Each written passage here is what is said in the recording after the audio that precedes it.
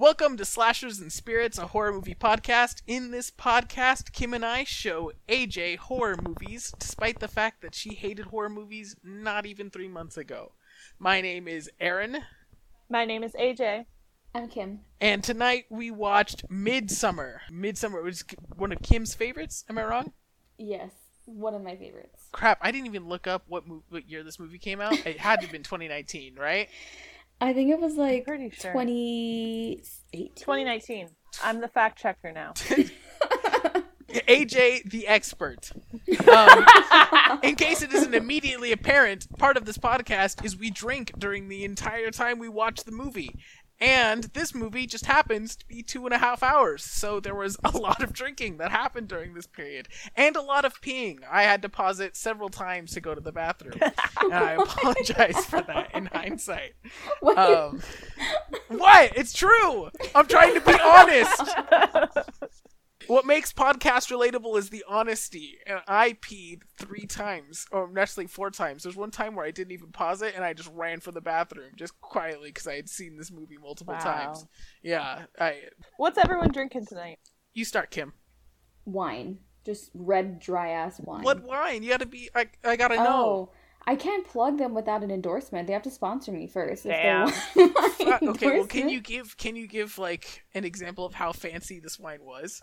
It's a sweet wine, so it's like a dessert wine. It was actually on sale it's at her Target, favorite. So. Okay, I was gonna ask. I was like, are we getting Target or okay?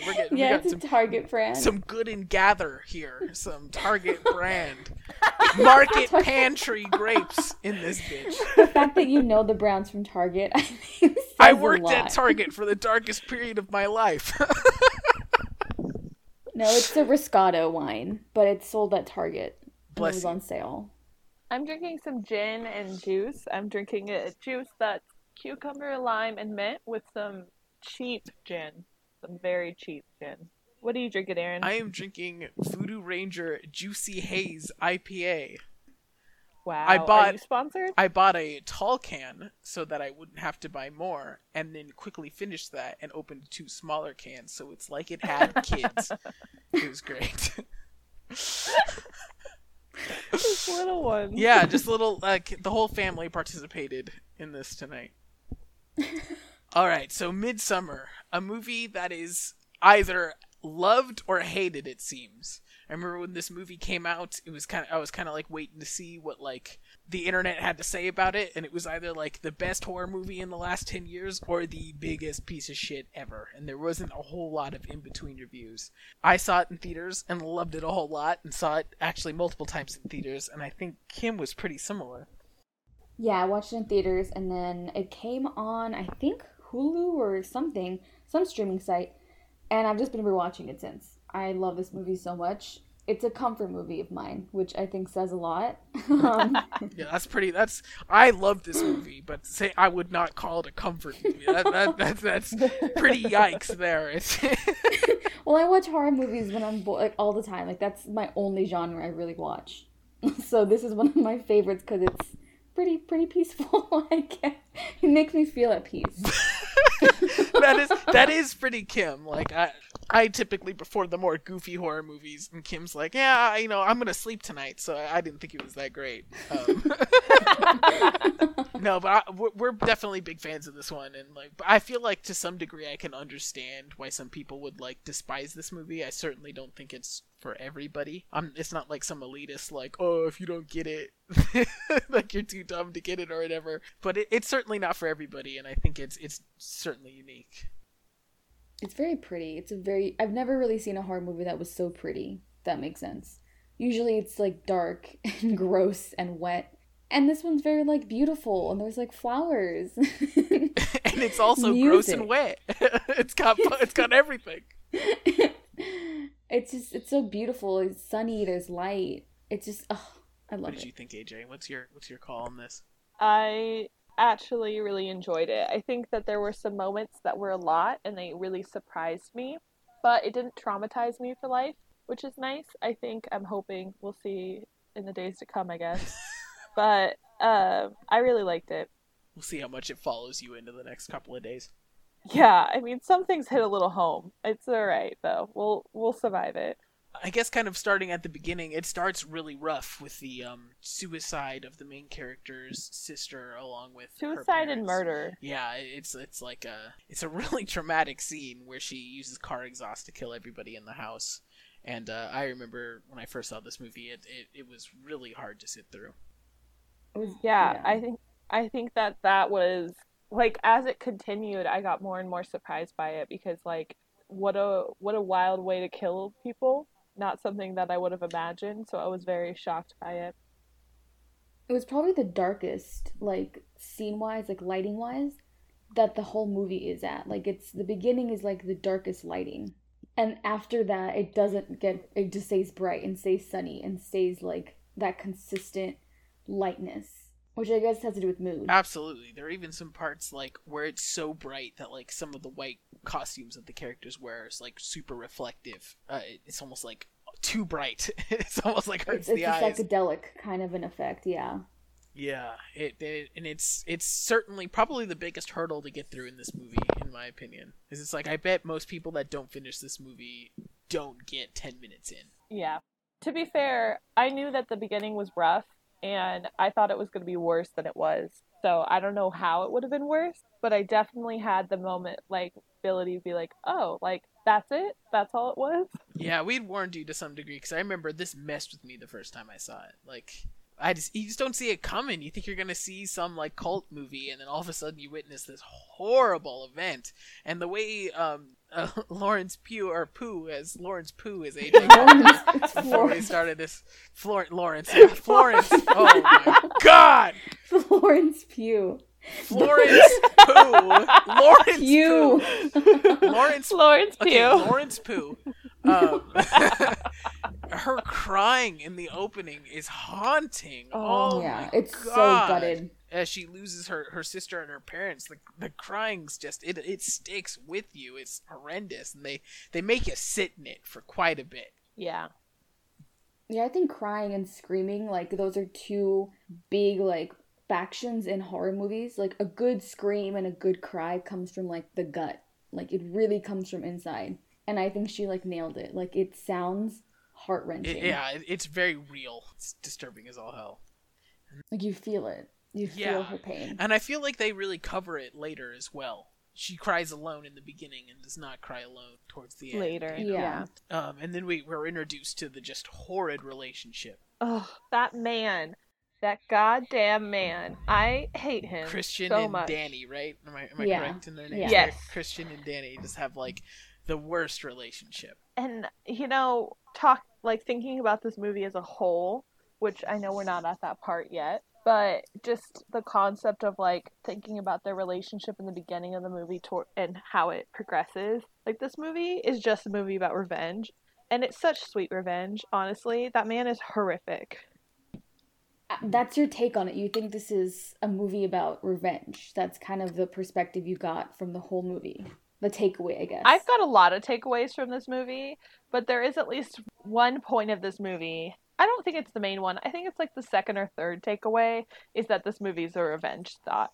So we're introduced to their horrible relationship that's full of gaslighting. There's that really awkward scene where he's made it clear that he's going to go on this trip to Sweden, and Danny has no clue that it's happening. And they really just subject you to about 15 minutes of just awkward relationship stuff. Just two people that clearly shouldn't be together, that are trying to hold it together.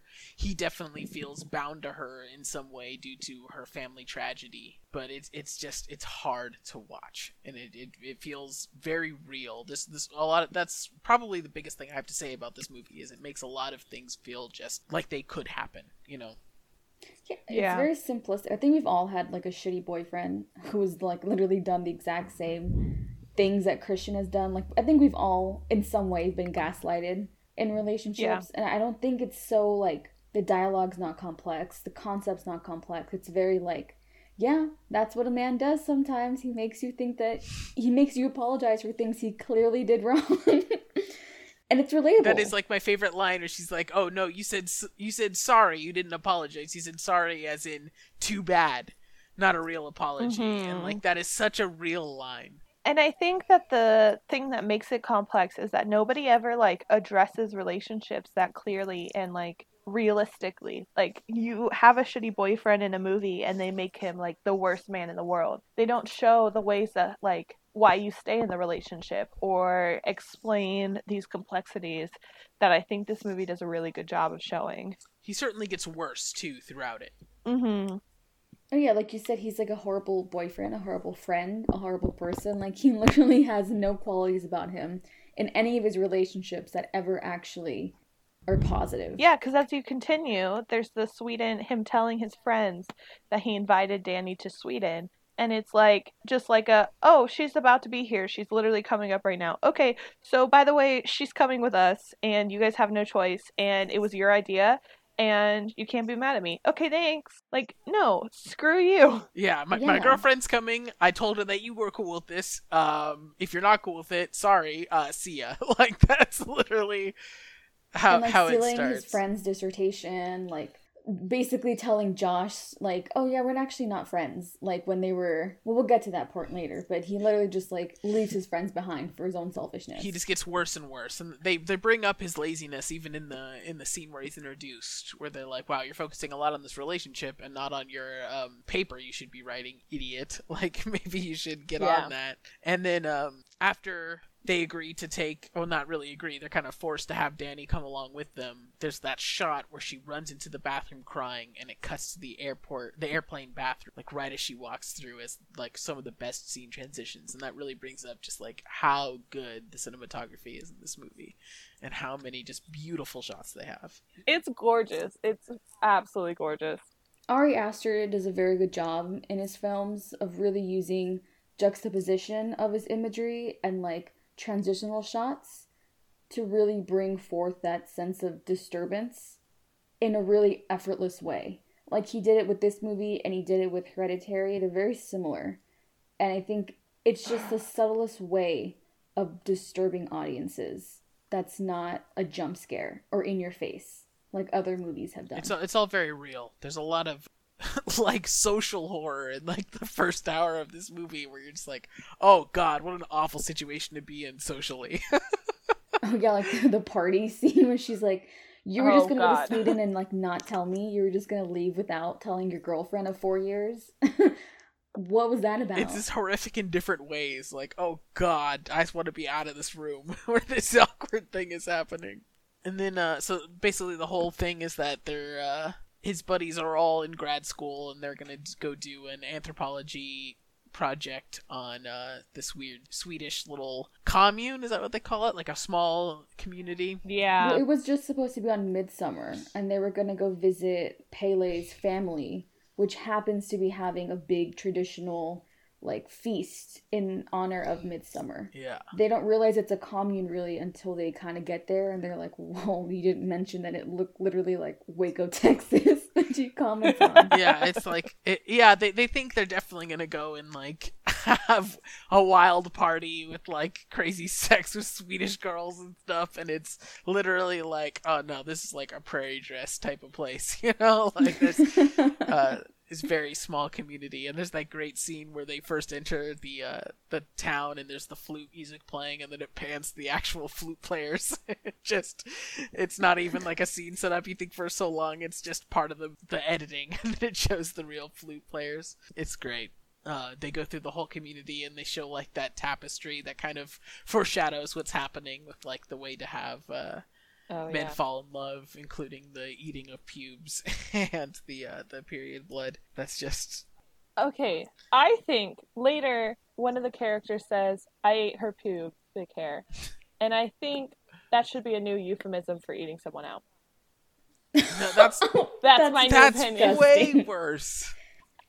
That's the worst thing I've ever heard in my life. You're having a conversation with someone and like they're like mention somebody and they're like, oh yeah, I ate her pubic hair. It's not even subtle. It's you can practically just say that. Like it's not even a sexy euphemism though. Like it's like eating out sounds kind of hot, but eating someone's hair sounds cannibalistic. Like it's not. We're not Armie Hammer in this house. We're not gonna talk like that. Okay. That's my only note from this movie. That's it? Your only note? All right. So that's it. AJ is muted for the rest of this. She said what she needed to say. AJ will be back later. She's off to eat someone's pubic hair. Holy shit! There's a lot of like shit like that in this movie. Like one of the main plot points is one of the guy that looks like Sid from Toy Story pisses on an ancestral tree. That's a whole thing that happens. There is the whole dinner scene where one of the women in the town wants to seduce Danny's boyfriend, and they line up all the cups together, and you can see that his is darker. It's got some red in it, and that goes on for quite a bit. It really is kind of bizarre, but it keeps you entertained. It grabs you right from the beginning as soon as they enter this town. At least in my opinion, it's compelling. I 100% think it's compelling.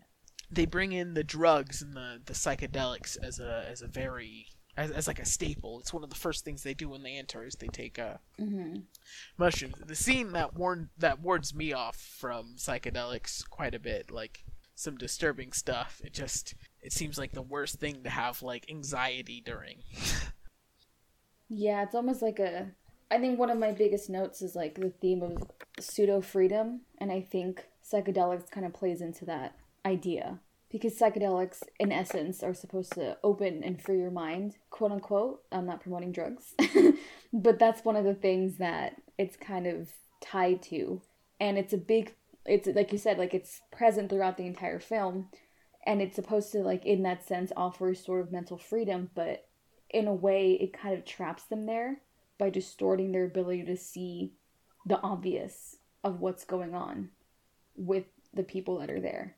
So it's kind of I don't know, that's kind of how I see it. It might be a little too, I'm reading into a little bit too much, but that's just kind of what I think the link of why they put drugs in the particular plot point of this film. Yeah, it also brings like an anxiety of something you can't control. Yeah. It's bizarre in that way.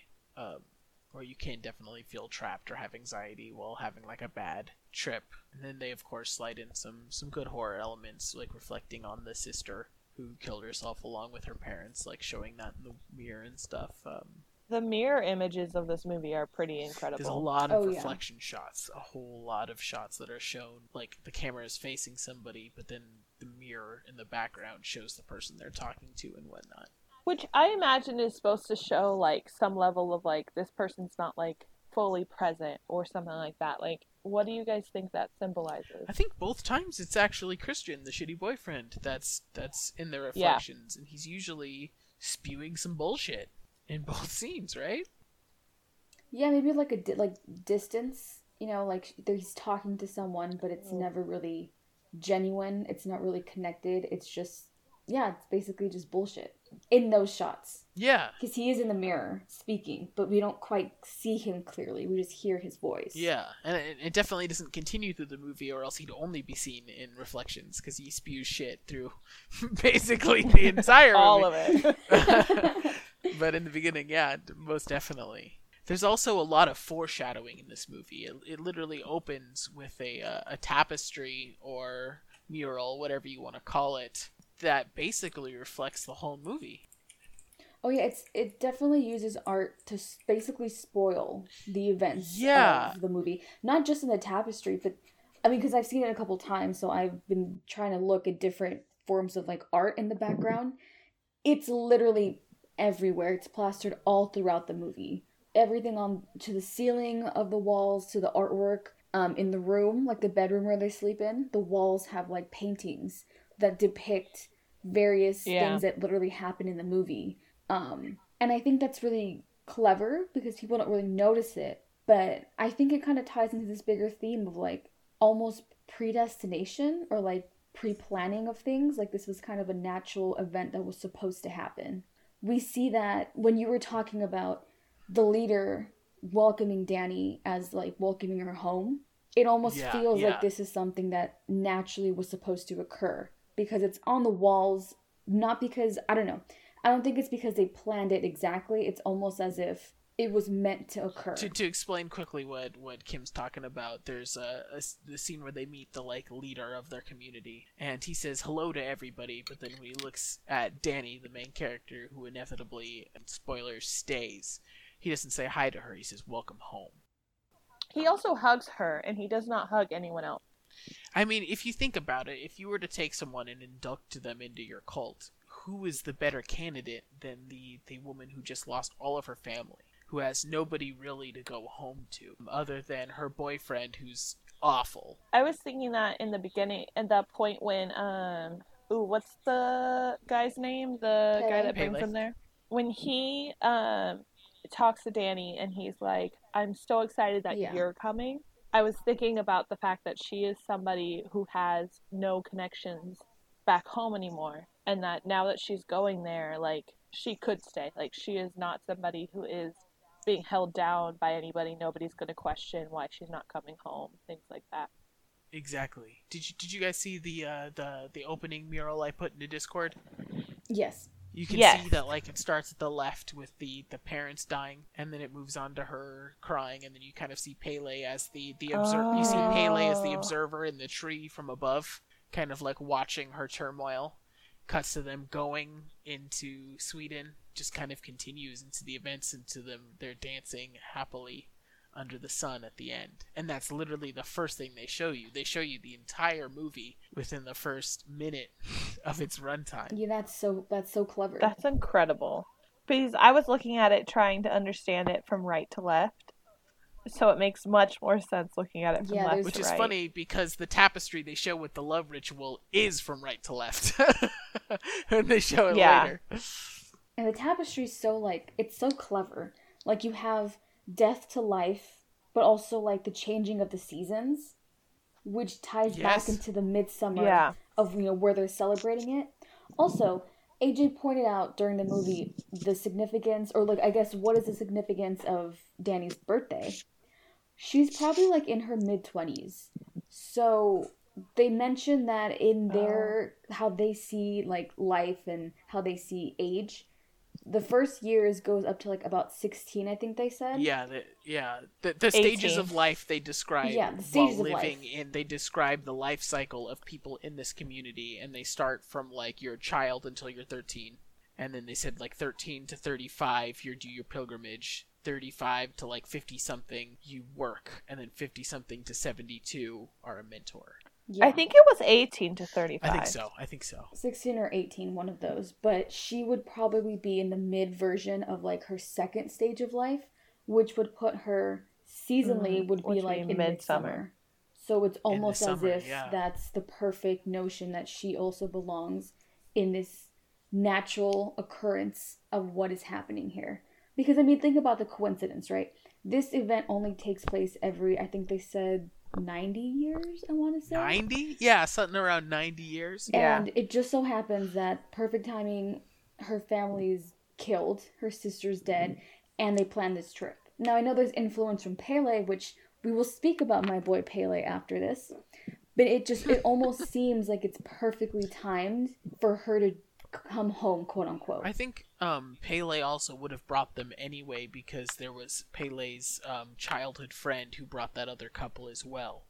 But I think it fell into the lap. They were supposed to bring, I imagine that they were supposed to bring, as part of them leaving, they were supposed to bring 5 people back. Because they had to have 4 to sack. Oh, this is towards the end. We should explain real quick, just real fast while we continue. They have this life cycle that ends at 72. And then they have the two 72-year-olds that were part of the big dinner scene they have before and everything jump off of the cliff. They, like, cut their hands first and wipe them on some of the stones that they have their writing on. Like, the big, probably the most famous, like, scene or, like, poster from the movie is that stone with the blood handprints on it. And then the 2 people jump off in an incredibly gory scene of them just diving off of this cliff. It was beautiful. Like, it was beautiful. I'm a fan of good gore, and I love the close shots. I think the way they did the makeup, like how they made his face look, it's gonna be really descriptive, but like concaved in, it was incredible. And it's like, it's so, I think also the Suicide Scene from the beginning, they have similar references where it's a close-up shot of something so disturbing, but it's very quick. It doesn't linger for too long, but you see it enough that it kind of affects you in a very subtle way, I want to say. And the first one's very instant. It's very gory in the way the face like slaps the rock, but the first woman jumps off and she dies pretty instantly. But then the second guy, the old man, he jumps, like he pencil dives like right into the fucking ground. That was his fault. Like, why would you jump feet first? Is my question. Rookie mistake. But his legs crumple. Rookie mistake. Yeah. There's professional versions If of you jump killing. off a cliff, why would you go feet first? That I'm makes just no saying, sense. yeah, don't half-ass it. Full ass it. Come on. Head first. That's the way it goes. You do it like you're diving into a swimming pool. Exactly. But this dude straight up flushed away pencil dives just straight into it. And his legs splatter underneath him. And then they finish him off with a hammer and show just close-ups of his face like getting smashed. And I really wonder how AJ was feeling during this, because she was very quiet while this happened. I know when I saw her face, I gasped. It was just one of those things that was like so shocking that I couldn't like comprehend it. Like I just was like, oh my god, like they just did that, and like I knew they were gonna jump. Like I could tell from the rock that that's what was gonna happen. It's pretty clear. Like you know what's gonna happen. You just wonder how bad it's gonna be. Yeah, and I think it was just one of those like, oh my god, they actually just did that. And then the gore was so much worse than I imagined it was gonna be. And then you have them coming over and hitting his face, and they just keep hitting his face. Like, they just don't stop. Yeah, they just continue to hammer him until he dies, because he's all still alive after fucking ruining his legs. And that's the first time we see everyone in the commune responding with, like, the same feeling, like screaming in pain. It's like a shared pain of the community, which I think is very, very clever and very interesting. There's a theme of expressing the emotions or pain of one as a group. So the second he doesn't die, they all start gasping horribly. They have like these horrible sounds of pain, and it's really bizarre. Really, the whole movie, but when it first shows up, it's hard to sit through. It's everyone gasping as if they're in mortal pain. It shows a unity that they have, the close connection that they're all very like tight. Like that's immediately what when I first saw it, I was like, oh, so they feel the same pain? Okay. Like it kind of brings together how this community is so interconnected, that there's very much a lack of individuality, not just in their clothes, but also in their emotions, which I think is also very interesting. I would really say this is where the movie kind of take some detours into some plot points that don't super pay off. They start discussing some of their students there to like study the commune, and they kind of discuss that they have someone who is severely inbred write their rules for their religion on their like Bible that has a bunch of empty pages for it continuously to be donated to, and they show the inbred kid who's really hard to look at. Like finger painting, for the lack of a better phrase. Like that sounds offensive, but it's true. He really is like finger painting in this book, and it never really goes anywhere. He's an oracle, right? Yeah. He's an oracle who's said to be able to see things, I guess like the future almost, or things that are to come, which I kind of think is very interesting when you take into consideration the fact, not the drawings in the book, but the drawings all around are very indicative of the future. The paintings... Yeah, had they shown him drawing the mural or something, it would have meant a lot more, the opening mural. Yeah. I think the passages in the book, though, don't those dictate how the rituals and whatnot go? For sure, but I only ever saw him smearing green and purple paint into a page. I didn't see him writing anything. Well, yeah, he draws pictures. I don't think he can write. I don't think he really speaks much, but... I was under the impression he just got a smeared paint on a page. But Kim brings up a good point. If he had drawn some of those, that brings all new elements to it. I think it would be a lot if he just was like a Picasso and was just drawing really great murals. He drew the pubic hair getting cut with scissors and stuff like that. I assumed... Now, this is again, stepping a little bit forward. But there's that point where Josh, the friend, he wasn't allowed to take a photo of the special scripture. Of the coloring So book, yes. Of the coloring book. So he breaks in the middle of the night to take photos. And one of their friends had disappeared right before Sid it. from Toy Story. And then Mark. Yes, Sid from Toy Story. Mark, or Sid. He shows up, and Josh is like, oh my god, you scared me, Mark. And then he gets closer, and you figure out that he's somehow just, like, not him. So the way that I had, in that moment, understood it, was that somebody had taken the face off of him and was wearing it, and then killed Josh while wearing the face of Mark. Yeah, Correct. Yes. Yeah, that's what happened. He was skinned. Okay.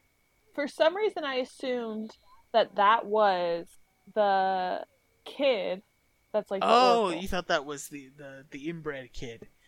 I don't. Yes. No, I think it was. I don't Ulf. blame you.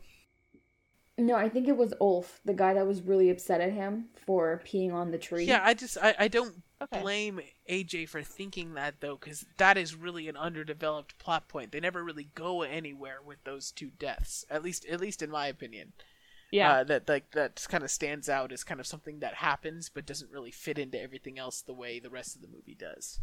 Except for the ending. Where they have all their bodies. Because I think it fits into the ending. No, I think it fits into the story of the ending. Yeah, I agree. Two of the friends die. Pretty much everyone dies but the main character and her shitty boyfriend. They have some festivities where I guess we should bring up that the shitty boyfriend at some point before his two friends died was like, yeah, I kind of decided I'm gonna write my college paper I've been procrastinating on based off of your paper that you came here to write, and sorry. And he gets all shit on from his friends, and then his friends die, and then it's just him and his girlfriend. And even though his friends are missing, he's like, yeah, sorry, my friends were douchebags. I can't believe they would go out in the middle of the night and go missing and shit like that. Yeah, my friends are shitty, haha. Then he goes to the little house, and they're like, oh, by the way, you've eaten pubic hair and drank period blood, and one of our people want to sleep with you. And he's like, I mean, I'm not against it. And then he gets... Yeah. He's kind of just like, he doesn't really says no, but he never really says yes either.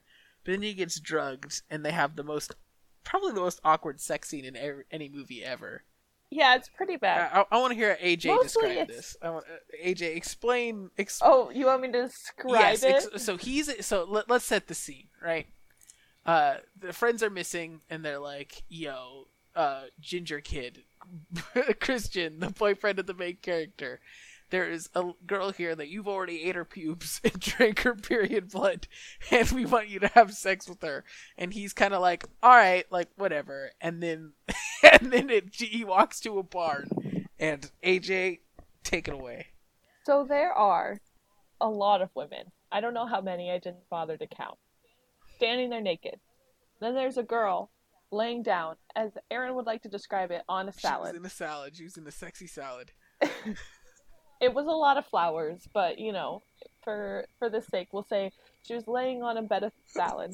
And he comes in, and they dress him all specific, and then immediately he takes his clothes off. And everyone else is naked, and then they have sex. And you cut a lot. You cut a lot here. Yeah, I Sorry. You wanted me to describe it. Do you want to No, describe I want it? you to describe it, but I feel like you cut straight to the point. There's a lot more than it's... There's a lot of walking and him looking like he's not fucking there because he's super, super high and super, like, stressed high. Like, he looks like he's paranoid and freaking out. But I think that then, like, they start having sex. Then there's other people there, and they start getting involved by, like, holding the girl's hand and singing a song, and then somebody's, like, pushing him and stuff like that. They provide a soundtrack. And so it's like a whole group affair. Every noise that's made, everyone else is making. It's like, it's really just everybody's a part of it. It's the whole village is there.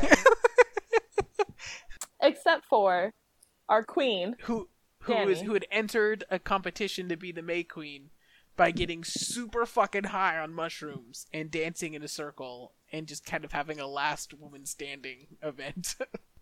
And she was the last one standing, obviously.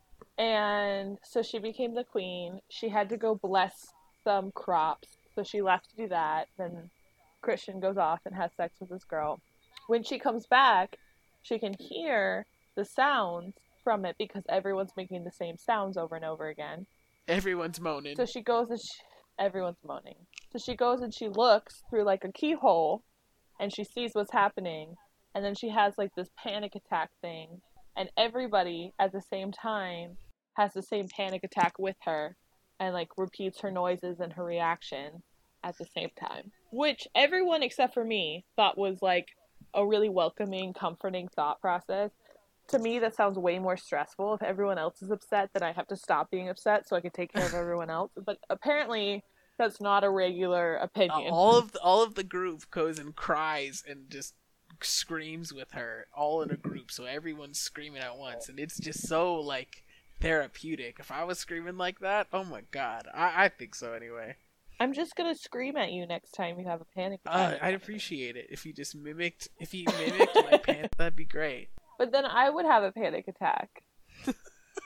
It's a chain reaction. That seems problematic. And then other people are like, fuck, now there's two of us. Mimic both of them. That seems like a problem. What about to you, me. Kim? Kim said Kim said this was her favorite scene. So what do you about think? the scene? Which scene are we talking Where about? they're all crying together after seeing the strange sex scene. Oh no, I loved it. I think it's masterfully done. I think the way that it's shot, I think it's almost like an induction where now she finally is able. It's a catharsis. I think this is Danny's catharsis, and then after this, she's a bit emotionally empty, and it's almost kind of being inducted into the group itself. Like, I think there's power in her losing that burden of emotion that she's been carrying with her since the beginning, grieving on her own, and now doing this with other people who actually, in a sense, feel her pain or at least want to share the burden of her pain. She no longer has to be an individual and no longer has to be the only one going through the emotions and feelings that she's been going through. Not just of seeing her boyfriend cheating, but her family dying. She's never actually dealt with that grief. And now she doesn't have to do it alone. Yeah, she cries alone in the beginning with her boyfriend, but cries together at the end with. And there's like a difference even in her face. Like, after this, she becomes kind of almost like a zombie of sorts. Like, she sort of is now kind of lost. And we see that continuation of this emptiness all the way into the end. She never really regains that sense of life in her eyes. Yeah. So I think it's almost like a rebirth of sorts. It's a catharsis of herself, of her emotion and her individuality, and then it kind of becomes a rebirth of something else, a person that now is a part of this group and not just herself. So to me, this is one of the biggest transitional scenes of the movie. I think that when you think about grief, it can often be a very lonely experience, and especially when you just have her and there's no one else grieving the same people she is. And there's just her boyfriend, who we know is emotionally unavailable. We know isn't providing her anything. And then you take her from all of that to a place where everyone will feel everything with her. Like, obviously, that's a better choice for yourself when you've been so isolated. And I think that is something that's, like, much more meaningful, that you go from being all alone in the world to having like this whole group of people who are going to cry with you when you cry. Like, I think that's something that's very meaningful to have. There's also that scene, Pele brings up her parents and she's upset, and he goes, "No, I understand. My parents died in a fire when I was very young, but I never had to deal with that alone. The community was here for me, and I felt held." And they like hold hands, and she's like, "Oh, Christian will be here any minute, and he might see us." And he's like, "No, do you feel held by him? Because like I feel held by this community when my parents died." And I think that's a big part of this movie is like, do you feel held? And when she's sitting there crying and just being mortified by what her boyfriend or her partner has done to her, she feels held by them there. I want to get to the ending because I think that I also had thoughts about that conversation that she had, and I want to talk about it. So Danny becomes May Queen. She's decorated in all the flowers for being the last woman standing during the dance. She witnesses Christian cheating on her, and then they kind of reveal what the whole finale is of this Midsummer festival that they have, and it's to end 9 lives in a fire in the yellow building, the beautiful yellow building they've been showing in the town the entire movie. And for every outsider put into there, they also include a member of their own. So they include not Pele, but Pele's best friend who had brought the other couple, and they include the corpses of the friends that have been killed, but most importantly, they dress Christian, the boyfriend, up in the skin of a bear that has been shown early in the movie after drugging him, and they put all of them in the yellow building, including some of the live people from the community, along with the corpses of the outsiders, and they burn it all down. And they all, some of them burn alive, like the boyfriend literally is paralyzed, but he's in the bear suit still living, and they all burn down. And there's... But Danny picks Yes, him. they do give the option of who they want to go in there, and she even has the option to include people from the community, and she chooses him after that. In a I think very much so the revenge that you were discussing, AJ. Yeah. I don't know. I think that it's part of this movie. I think that this movie talks a lot about a lot of different things. I think it's a lot about grief.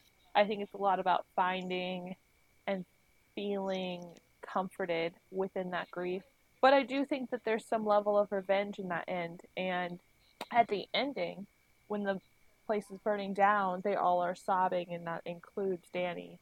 And then all of a sudden she smiles, and it's the first time she smiles, and the first time you see her smile throughout the whole movie. Yeah, I really don't think she smiled smile. any other time that's real, but she smiles when they all burn. It might be, I kind of feel like maybe this is my last connection to the world that made me miserable. The shitty relationship I was in, the family concerns I was with, and the grief I was feeling, it's all gone now. Like, I'm here now. I'm officially a part of this. They're all gone. This is my new life. Or at least that's how I kind of see it. I'm beyond curious to hear what you guys have to think about it. I mean, I guess it's the first time she smiles without being under complete influence of drugs, I guess. I mean, she did, during the dancing scene, the May Queen, she was laughing and giggly. Yeah, but I think that was sure. more the euphoria of being one with other people and experiencing that high and unity with other people as well. Like, she was able to speak Swedish out of nowhere. She was able to really connect with other women and other people in that commune so effortlessly. And I think it's her first moment of actual ecstasy. And the ending, I think, is a bit different because even though, yeah, she probably still has some psychedelics in her system, the happiness or the smile isn't quite from a sense of euphoria because everyone else in the commune is feeling despair and mimicking pain of those that are burning. She does not do that same thing. She has her own smile and a sense of, I would claim it to be a sense of pseudo freedom, false freedom. Yeah, that's kind of what I felt too. It's like I've moved on, like all that's done now. Yeah. What I was hinting at before with now I can't remember his name again. Pele? I've had too much alcohol now. I can't remember. Yeah, Pele is talking about his parents dying in a fire, and I was curious if his parents died in the fire that was the same kind of ceremony. Holy shit, I never connected that. That's probably exactly what happened. Yeah, could be possible. Otherwise, why would they die unless they reached that age?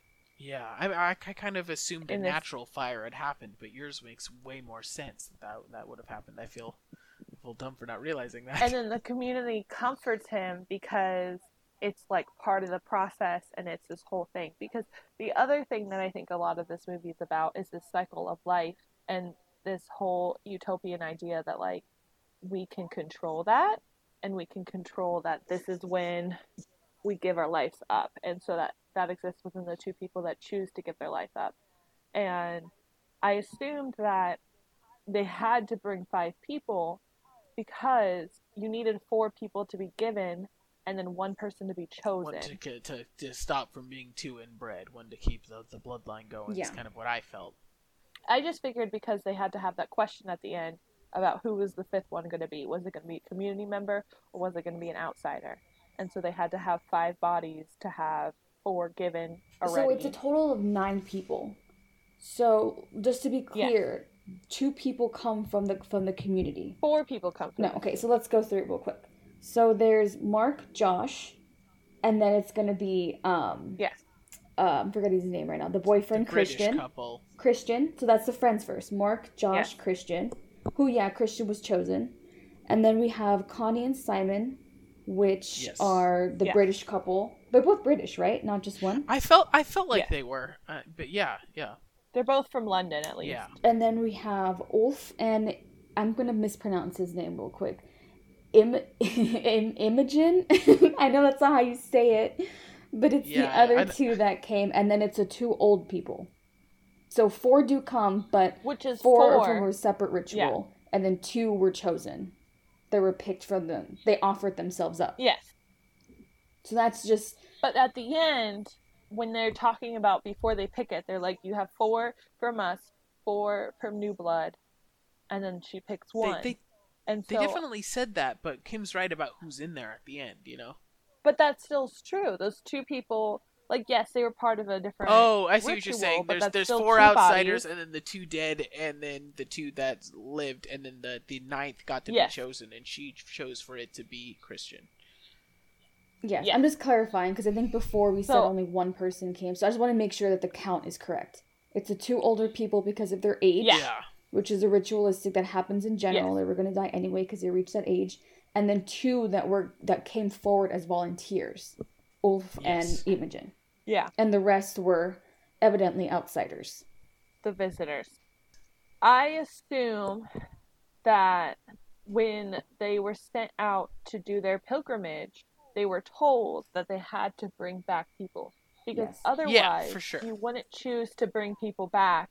Okay, so I assume they were chosen to choose 5, and then because he ended up with having her as well, she was the extra. And that's what I meant when I said she was the extra earlier. I think that number just varies depending on who the fuck they can lure back there. They were like, oh fuck, we only got 3 this time? Oh, the ritual says 7!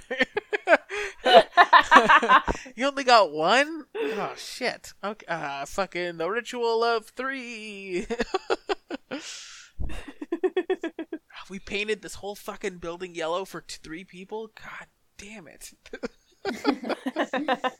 Certainly a bizarre movie, and it's also long. It's like 2.5 hours, but I think it's entertaining through and through. 100% agree. All right, so we're going through the rest of the movie now for things we missed. You start, Kim. You go for it. So there's the use of subtitles in this movie, and because they speak Swedish and English, there were a couple times where the Swedish language is translated for us in certain scenes, and some where they are not, which is typically was in the beginning of the film, which I think was obviously purposely done, and I think really clever, because I feel like it makes the audience feel as lost and as isolated as the actual characters are. So we have no idea what it is they're saying in conversation. We have no idea what the chants are saying when they sing, or when they say things from their books or sing their songs. We have no idea what exactly it is that they are talking about. And I just thought that was a really cool little tidbit of like making us feel as confused and otherized as the other American characters in the movie. I think Ari Aster is amazing at details. And I want to go over the details, because I think the details are really they're really cool. Go for it. So one of the things that I thought was really cool were the references. I only really noticed 2, which I think, Aaron, you were really excited about. The Shining blanket. Yes.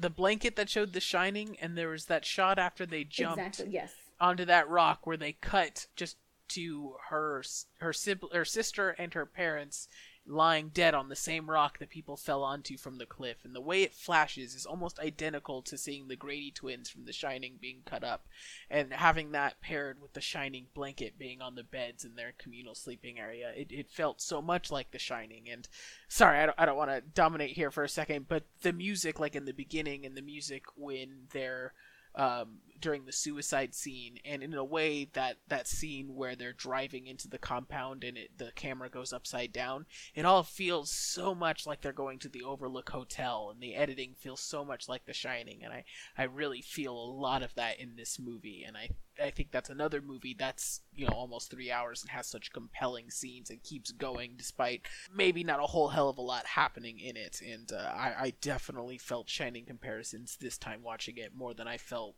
throughout the rest of the movie. Yeah. And I think the shot of the snow too. There's an in the beginning when Danny's parents are dead.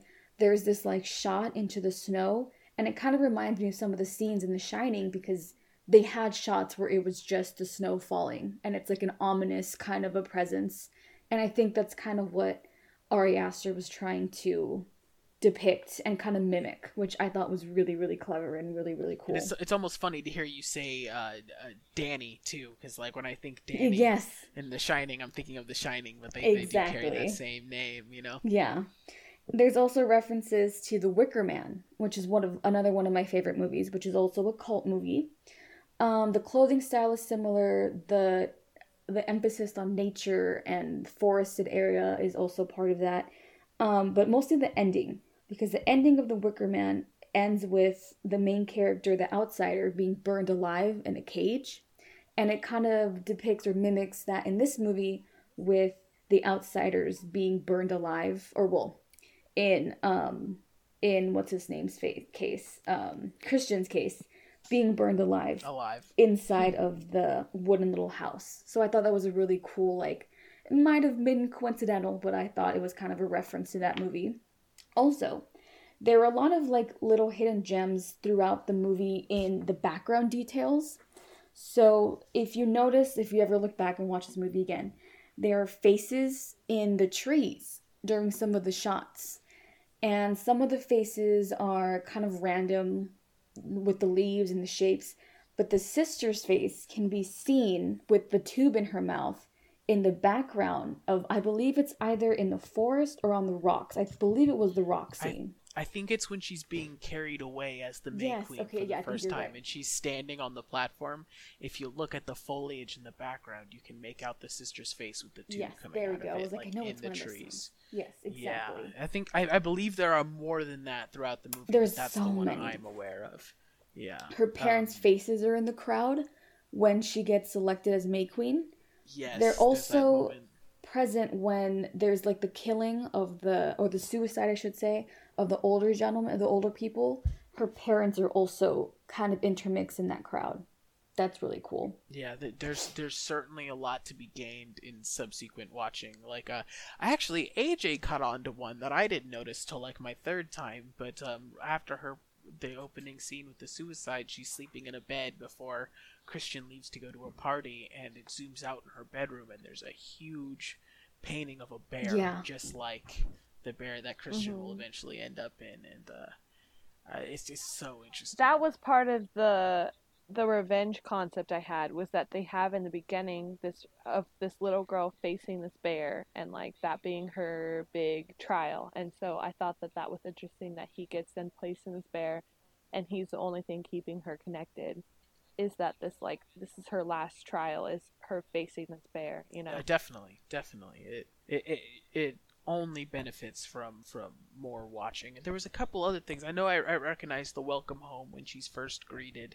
Man, there are a couple more things that I'm struggling to remember, but there's a lot of references to her sticking around. This is a really good movie. Yeah, no, I certainly... it's so weird, because I have the utmost respect for this movie, but there are a lot of people that hate this movie, and I understand why they hate it. I'm not sure if you guys feel that way, but I feel like it's certainly not for everybody, and I'm not going to discard anyone's opinion of disliking it, because it is so unique and so odd. I don't know. What do you guys think of people that would hate this movie? I wonder what would happen if they watched it without those specific scenes. Like, with just having the context that, like, oh, her family died. Or, like, I don't know. I don't think it would have quite as much of an impact. But I get that those scenes are so intense and so, like, cause such an emotional reaction. But I think that this movie has so much more than just those scenes. And I think those scenes add to the movie.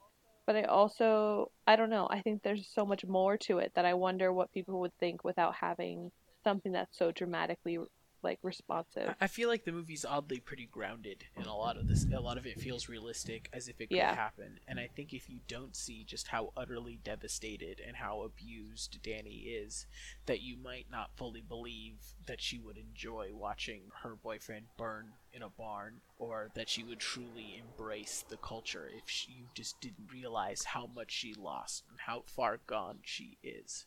Yeah, that's fair. I think that's a good point, that like you need the context of like all this trauma to understand Danny. I don't know, Kim, what do you think? I mean, this is sort of the movie that, well, I don't know. A24 has that kind of reputation of being a movie that's a bit pretentious, or a production agency that has movies that are pretentious, I should say. Because I think sometimes people want to watch a movie just to watch it and have no other sort of work that you have to do for it. Like, I like this movie because there's so much that you can look into it and rewatch and just kind of like nerd out about it. And some people just aren't interested in that, which is totally fine. Like, sometimes you just want to watch a movie and have it just be bare bones. I want to get scared. I want to get freaked out. I want the adrenaline. And this movie doesn't provide that. It's very much, you have to either really be into looking at it differently or questioning it, as opposed to it just being full frontal entertainment. So you could see why people would be bored with it, potentially. Yes, but also I'm very biased because these are the kind of movies I like. Like, this is what I like about it, is the fact that it's there's a lot to unpack in every single scene, and also the details the director puts in there that you have to really either read about or pay attention to. And that's just some things that people don't have time for, which I totally understand. But I personally love when a movie has that. So I like the extra work that this movie kind of gives, if you're interested in parts of that, which I am. This is a movie where you could just look at the background, at the art, and like... Exactly. There's so and you can form theories of things. Like, there really isn't... And I mean, you asked if I had watched the director's cut, but there's like an extra 24 minutes, and I did see it actually. And there's extra parts in it that I know why they cut out, but I kind of wish they didn't, because I like it. But things like that, where it's like, this movie's long as fuck, and there's still more that this director made. And I don't want to, like, stroke his dick too much, but Ari Aster, I want to say, like, the amount of detail he's put into this is incredible. Like, the Blood Eagle scene, to me, beautiful. It was masterful. It was gory without being too gory. It's indicative of, like, Nordic execution tradition. I thought that was really clever. That's a scene where, that's Simon, who got his back cut open and the lungs taken out. Mm-hmm. It's a tradition in, like, Nordic Viking times where they would execute people like that. Where they would cut their spine open when they're alive and, like, take their insides out, essentially, and, like, string it up to make them look like wings. Which is really gory, but I thought that was a really cool traditional touch to make it very, like, you know, Nordic. Make it on theme with the Swedish culture, I guess. So I think small details like that he kind of looked into and added, sprinkled in, was really, really clever. But yeah, there's tons of theories you can make about this movie because there are a lot of open-endedness to it. And discussion. Did Christian deserve to die in the end? I mean, that's up for debate. Yes! Yes. Yes, he did! I mean, gaslighting isn't necessarily a reason to murder someone. However... if a gaslighter were to die, I wouldn't be... I'm not gonna start a riot for him, you know? I feel like everyone hated Christian. It's justified. I hate him too. The cult of Hargis storming the Capitol with their wave walk. They're waving their arms as they enter. They're pounding, breaking the windows of the Capitol. Oh my god. The only reason I would defend Christian in the end saying that he shouldn't have died is only because I don't think Danny truly wanted it. He should have worn a shirt that fit him, because the shirt he wears for the first day and a half in that movie is as if someone tried to tear it off of him, but he just kind of left it. It's awful. So there's also another, I don't want to call it controversial discussion, but there's another debate, I guess, surrounding this movie that I've seen a lot of people talk about. in terms of the ending, a lot of people see the ending as almost a form of empowerment for Dani. And before Yeah. I could give agree with my that to some opinion, do you guys see that as a form of empowerment or not? Well, that's where I think my revenge concept comes by. You know, I think that it is some kind of. She is empowered by literal definition. She has the power. She makes the choice about who dies. But I also think that there is some concept of like she was given so much in this relationship that was like she apologizes and says she should have reminded him about her birthday. Like that's ridiculous. Like that's not like again, I don't think he necessarily needed to die because he forgot her birthday. But I think that there is some level of like vengeance and empowerment that happens at the end of it because she knows that she was given back. Like I took back what was What do you taken think, from me. Aaron? Because I disagree with the concept of empowerment, but I want to hear what you have to say before I say anything. I could definitely see how it like empowers her, but I think it's less empowering her specifically and more showing her like the power of community and the comfort that the community can bring her. And like clearly they were well aware that he was shitty because when he's sitting there frozen in the bear suit and they're like performing the ritual, they say like you've been wicked, you've been evil or whatever. They know he's a shitty person. So I feel it's more just like, look what community can do for you. And I think it's almost like some kind of weird message on like how people are more antisocial now or people are more separate, that community can bring so much comfort and you can almost find personal happiness in the support of community. And I think clearly she was surrounded by shitty people through most of her life.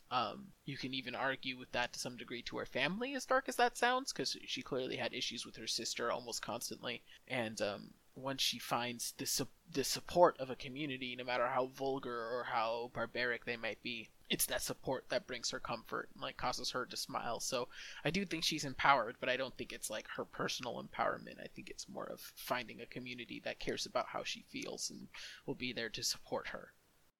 I think that's on one side of what people generally do say. They think it's like that's exactly what you both said. And I'm on the other side, where I think that's kind of how this movie tricks you, in my opinion. I think, because I'm hearing how you guys are talking and saying it, and I almost feel like this movie has kind of tricked you guys, that you're almost on the side of the community and the side of the people who have literally murdered other individuals. I am. So let me just like, before, just give me a second. So you talk about the power imbalance between Christian and Dani throughout their whole relationship, the toxicity of it, how she has no choice, and not that she has no choice, but that she's not able to advocate for herself. I would say it's the exact same thing in this community, because she never actually has a choice. She literally, her consent and her ability to have choice is taken away. She's on drugs more than half the time. She's not an individual person anymore because now she's part of a bigger group. She's no longer a person. And I don't think Dani in the beginning of the movie, regardless of the relationship with Christian, would ever be okay with killing a human being, more so a human being that she's dated for 4 years. Like, I think she's not free and she's not empowered. I think she's just in another version of a toxic cage, exactly the same as she was with Christian. In the same way where she couldn't advocate for herself and speak about, her issues with her boyfriend, she can't do that here. Because even in this community, right, you share pain, but you also have to share your children, your pleasure. Any form of, like, self no longer exists. And I think that's even worse. I think that's the worst form of, like, abuse that she's kind of gotten throughout this whole entire film. Like, yeah, Christian gaslighting her, but what are they doing? Like, have they not gaslit her as well? She has so many concerns. Like, people have been murdered. Like, I know that's me saying that because, like, it's a horror movie. But, like, if we're talking about this in, like, a real situation, like, they've killed all of her friends. She has no one else. These are complete strangers that now she's lost herself to. And I don't think the smile at the end necessarily is a smile of happiness. I think it just shows that it's almost this idea of, like, she no longer has to feel or be a person. And I don't think that's empowerment. Yeah. I think that's giving up. I think we kind of Yeah. come to the same conclusion. It's just like different motivations for it. Like for me, it was more of like she finally feels comforted and doesn't have to go through things alone. And for you, it's more like she doesn't have to feel those things ever again. Both of them, it's like the same reasoning to be brought there. The same fuck, I'm done with everything. But it's different motivations, I guess, for the final thing. You know, like yours absolutely makes sense to be like, I just don't want to feel anymore. I'll give myself up to the commune. Yeah. That's what you're saying, right? Yeah, if exactly. I understand you correctly. It's a surrender. And then for us, I guess what I felt was very much like it's definitely a surrender as well, but it's more of a resting in comfort. Like, wow, I'm finally feel supported in my feelings. But either way, it has her certainly giving up herself to the community, to the commune. I just feel really called out for pointing out that I believed in this cult for 5 minutes. Right? I definitely did. I'm with you. I definitely I'm did. with you. I'm like, you know what? Who wants to be 73 anyway? Fuck that, right? I have a 95-year-old grandfather, and I'm like, you know what? Oh my 73. I'll tell you what, if you could party it up till 35 and you don't have to work till 35, but they'll like pay for you to like, you know, smoke the bong that's in their apartment, like, come on. Like, that's a good time. Yeah. The second your knees get shitty, you jump anyway, so fuck it. As long as there's enough power in those knees for that final leap so you don't fucking pencil dive like that one idiot. So would you guys say Pele is a good person or a villain in this movie? Well, do you think the community is good, or do you think the community is a villain? Because if the community is a villain, then he is. But I think he's a product of the community. Yeah, I feel like he's almost innocent in the sense that he doesn't know any better. I think they're all villainous. I wouldn't say he's innocent. I would just also say, though, that I think he is a product of the community. So if the community itself is villainous, then he is. If the community itself is innocent, then he is. Do you think they're innocent? After Kim pointed out that I bought into this bullshit, I'm remembering that they probably are innocent. They murdered 9 people. Was there any innocence in this movie? 7. Well, 5. They murdered 5 people. 4 people gave their lives willingly. There's coercion. There is no actual consent and coercion. AJ. Also, Christian did not. It wasn't sex. I would consider it, because there's a lack of consent, that it's definitely a problematic situation there, and I don't think he should be villainized for quote-unquote cheating when it really technically was not his decision in the end. I think it was worse. It was way creepier. I'd almost rather him just hook up with some girl at a bar than this ritualistic. Yeah. I mean, he definitely isn't. He's under the influence. It's definitely not. It's not a good situation. He's a victim in that sense too. I don't know. A lot of dudes have tried that. Oh, I was under the influence. They don't know. But it works both ways. Okay. This was definitely, that's a tricky scene. Also, there's a little gem. He hangs dong. He hangs dong. Just full dong. You're talking, what? What? Christian hangs dong. You see his dong. He hangs dong. Okay. Our Molly, the lovely Molly Gary, who edits their show, just sent into our chat equality in all caps in reference to hanging dong, which he does. You gotta give it to Christian. No matter what he does in the movie, he's, brave enough to hang dong just right in the end of this movie. Yeah. Actors nudity. He 100%. He runs around fully out. He doesn't just hang dong. Like, there's physics to it. Like, you see it in motion. Like, that takes way more confidence. Like a still image, a still second, you can prep for. There's no hiding the full motion shot. You got to be confident, Yeah. Yeah. I guess you guys still understand it. There's a. I'm literally asking you guys to relate to dongs in motion. Like, it's. Yeah. Oh shit! Yeah, no. There's a lot of nudity in this movie, whether you like it or not. It doesn't care your preference. It's just gonna throw it in there. Yeah, it's very true. There is a whole scene of it, like basically an orgy. So, final reviews. I love this movie. I think I would rewatch it and be able to see and learn more. I like how much thought was both brought into like making the movie and how much thought you can have after it. Yeah, I just really liked it. I also really love this movie. I think it's really well shot and it's really well done. I think it's pretty much almost flawless. I've watched it 4 times now, and I'd almost watch it again like right now if we were to put it on. I will say there are if I had to be critical of it in some super nitpicky way, I'd say there's a couple of like plots that just kind of go nowhere, like the oh, we didn't mention that the inbred kid is there during the orgy, like just chilling, being like, "Yo, watching it." But that plot really goes nowhere. But besides that, I'd say this movie's almost flawless. It's super enjoyable. I still don't. I understand why it's not for everybody, and it's certainly unique. But I'm personally a big fan. I think it's one of the best horror movies to come out in the past 10 years, easy. Yeah, I agree. I think this is a 10 out of 10 movie. Definitely one of my favorites for a reason. It's a movie that you can watch during the daytime at night, and it won't really give you any sort of psychological trauma, really. There's a lot to... We'll wait for Kim, for Angel to get back to us.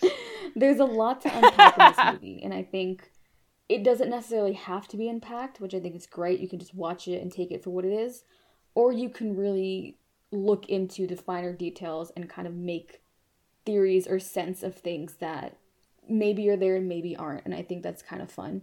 I think as a director, Ari Aster, both his movies, this one and Hereditary, do a very good job of having similar themes. And I think he's one of the greatest directors I've seen so far. Not my favorite, but definitely of the modern horror genre. I think he does a really good job of, I should say, psychological horror, not full horror.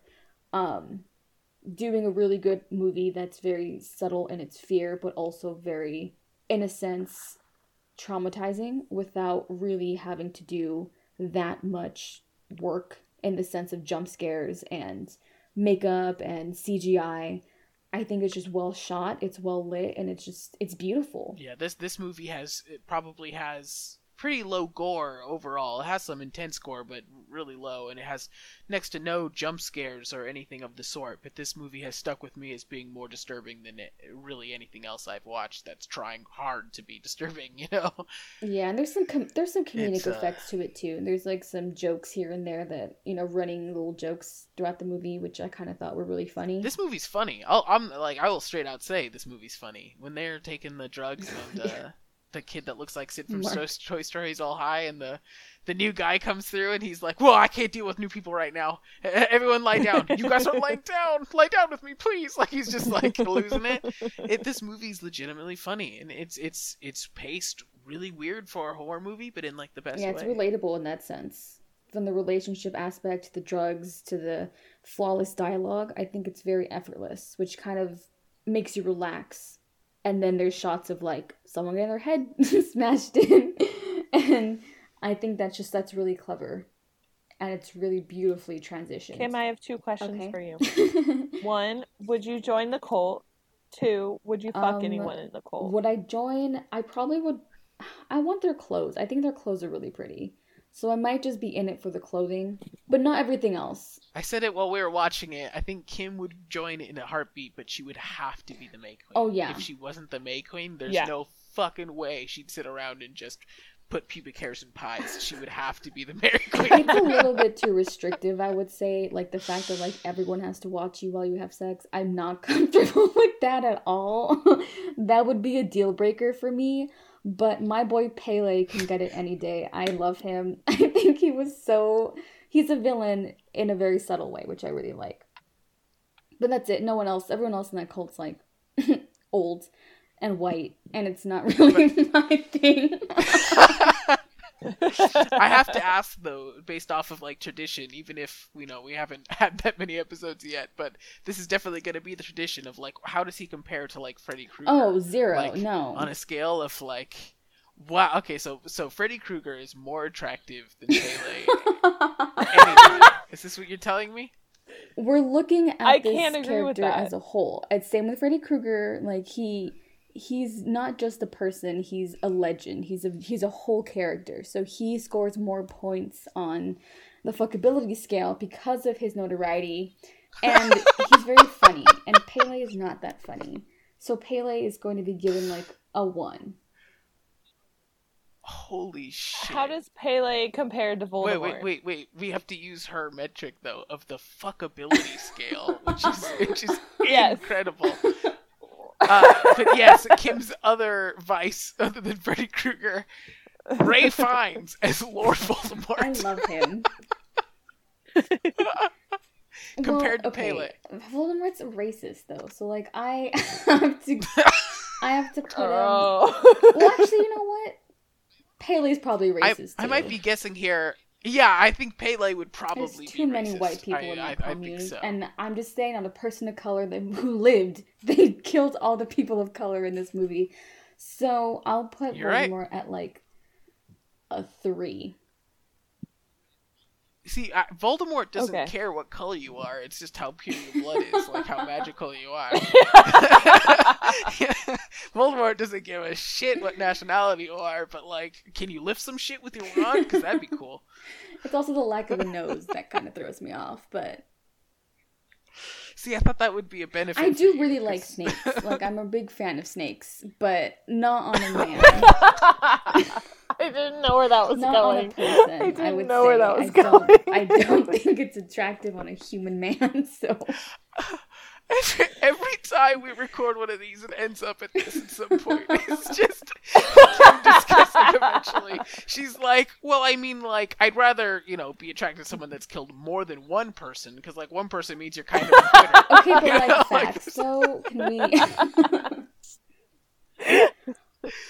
There's always.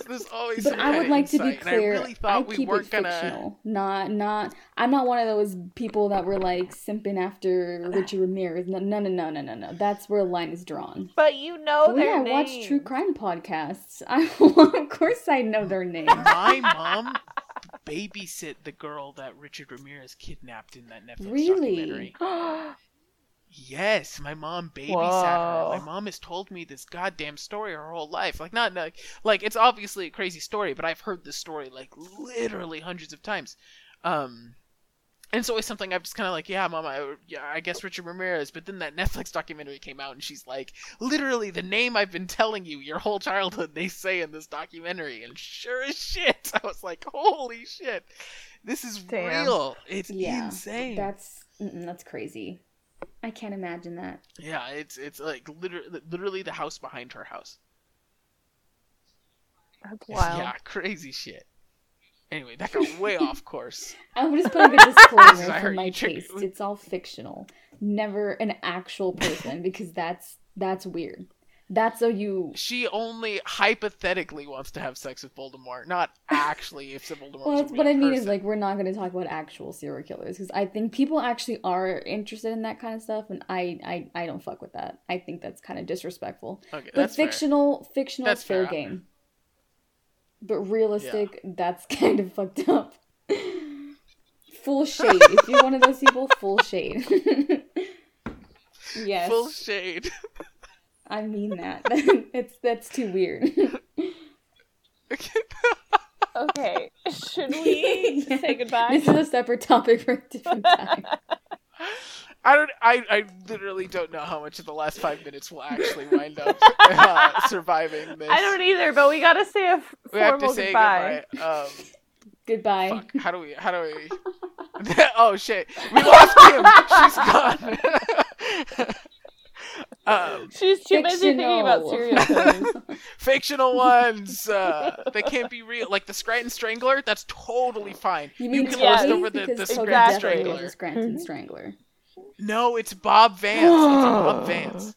That was actually pretty interesting. Ooh.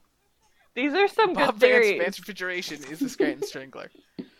Okay, we can talk about this after we finish the podcast. It's important that people know. Too many people think it's Toby. Toby's too boring. Anyway, thanks for listening to... Okay. Okay.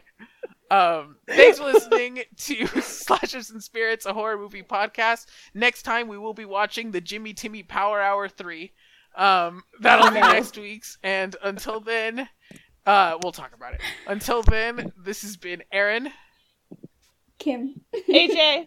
And thanks for listening to us as we drink copious amount of alcohols and talk about our movie very pretentiously. Love you. Bye.